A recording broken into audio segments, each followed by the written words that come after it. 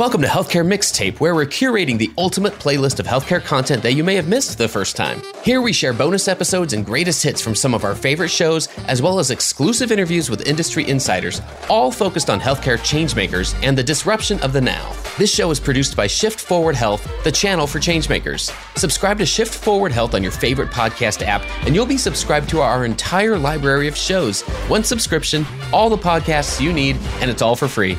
I'm Jared Johnson, your playlist curator, and it's time to mix it up.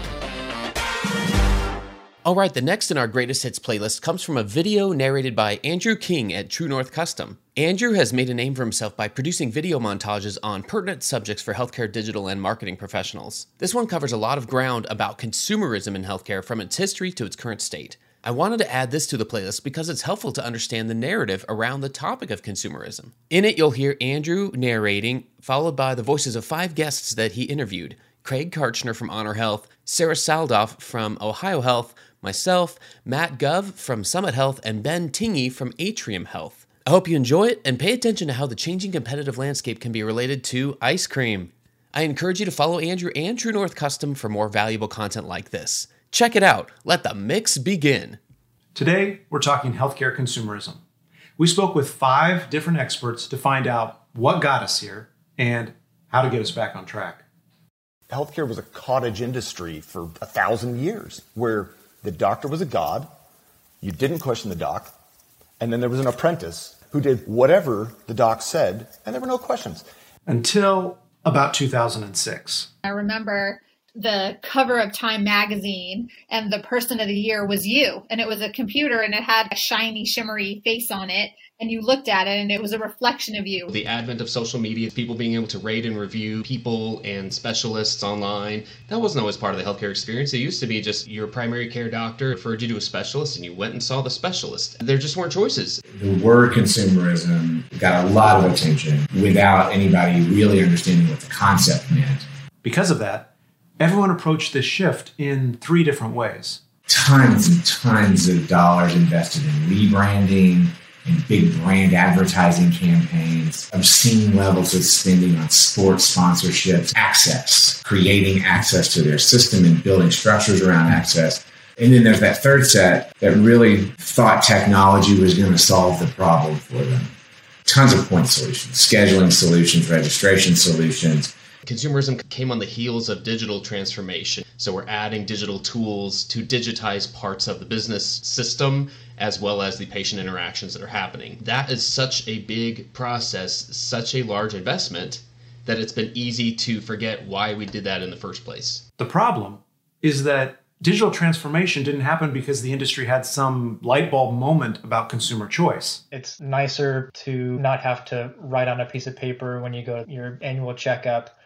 But if you have an iPad and it takes you just as long, is it better? Other companies like Amazon or Walmart, the digital experience is not the end, it's the means to the end. It's not the way to engage, it's a mechanism to engage. Health systems are trying to change.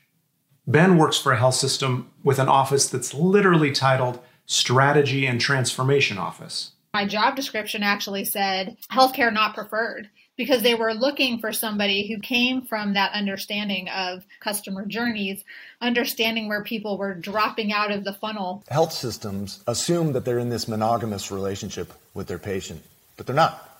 Their patient is cheating on them all the time and will continue to cheat on them if it's more convenient, if it's a better experience to go elsewhere. The world we live in now, your brand is really nothing more than the sum of the experiences that people have with you. Anyone who works in customer experience in healthcare has caught flack from clinicians for using that term customer. I guarantee it. I did just a couple weeks ago. I had a doctor who was upset about that. But I think the great thing about referring to our customers as customers is it implies competition. Craig, a person after my own heart, illustrates the changing landscape of healthcare competition with ice cream. In ice cream, you have the high margin niche specialty. That's your keto ice creams and your Halo Top and whatever else. Graeter's, Jenny's, School Hop. And then you have the low end, low margin, quick, convenient, your your great value Walmart brand. It's not going to be the best quality, but maybe you don't care. Just get in, get out, and have yourself some ice cream. And the middle is the Breyers, maybe like the Bluebells of the world. The thing that's going to eat your lunch is the top of the funnel provider. Amazon, VillageMD, Oak Street Health, Forward Clinic, One Medical. All of these types of competition are eating away at the integrated delivery network's customer base. So if it's not about using a veneer of consumer marketing tactics, if it's not about creating more access, if it's not about activating a never-ending stream of technology, what is keeping healthcare systems from competing? The primary hurdle remains inertia. It remains a resistance to movement from the people who, understandably, are still the primary product, right? Doctors. If I were running a healthcare store, the product on my shelves would be physician visits. Those are the things I'm selling, and you can't separate that from the physicians themselves. When you say, hey, we need to be more customer-centric, it's almost like they're offended. They're like, who do you think we're focused on? You think we're focused on who? Of course we're focused on the customer. I focus on the patient every day. I focus on patients more than you. I'm out there saving lives. That's their attitude. And it's true. When they have their patient in front of them or the patient record in front of them, they are hyper-focused on that patient, on making him or her healthy and doing anything they can to improve the outcomes. Of course I'm customer-centric. But we, outside of that clinical environment, we're thinking, well, yeah, but you're hard to schedule with. You have no appointment availability. I can't check in remotely. The video visit that you tried to get me on, the technology didn't work at all. To us, that's customer experience. That's consumerism.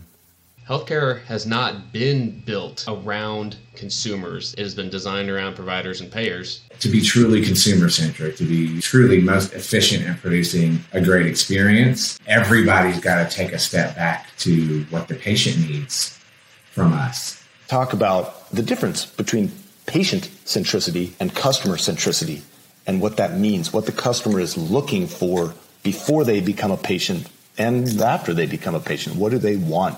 What are the drivers of satisfaction for them? What are we doing to make the customer's experience better? Not around that healthcare interaction, which we were consistently rated very highly on, but around all of the other things that make up their experiences. People don't check their expectations at the door because we're a health system. For far too long, healthcare has gotten the free pass. We blamed it on HIPAA, we blame it on complex data, and all of those things are true, but there have to be ways around it. In order to compete, we have to focus on convenience, on easy access, easy care navigation, easy access to data, easy to compare resources. If you start with your customer and you start with the human at the center, it makes everything better. If we can change healthcare to really be that consumer-centered place of care for people, then I think that we're all going to win from that.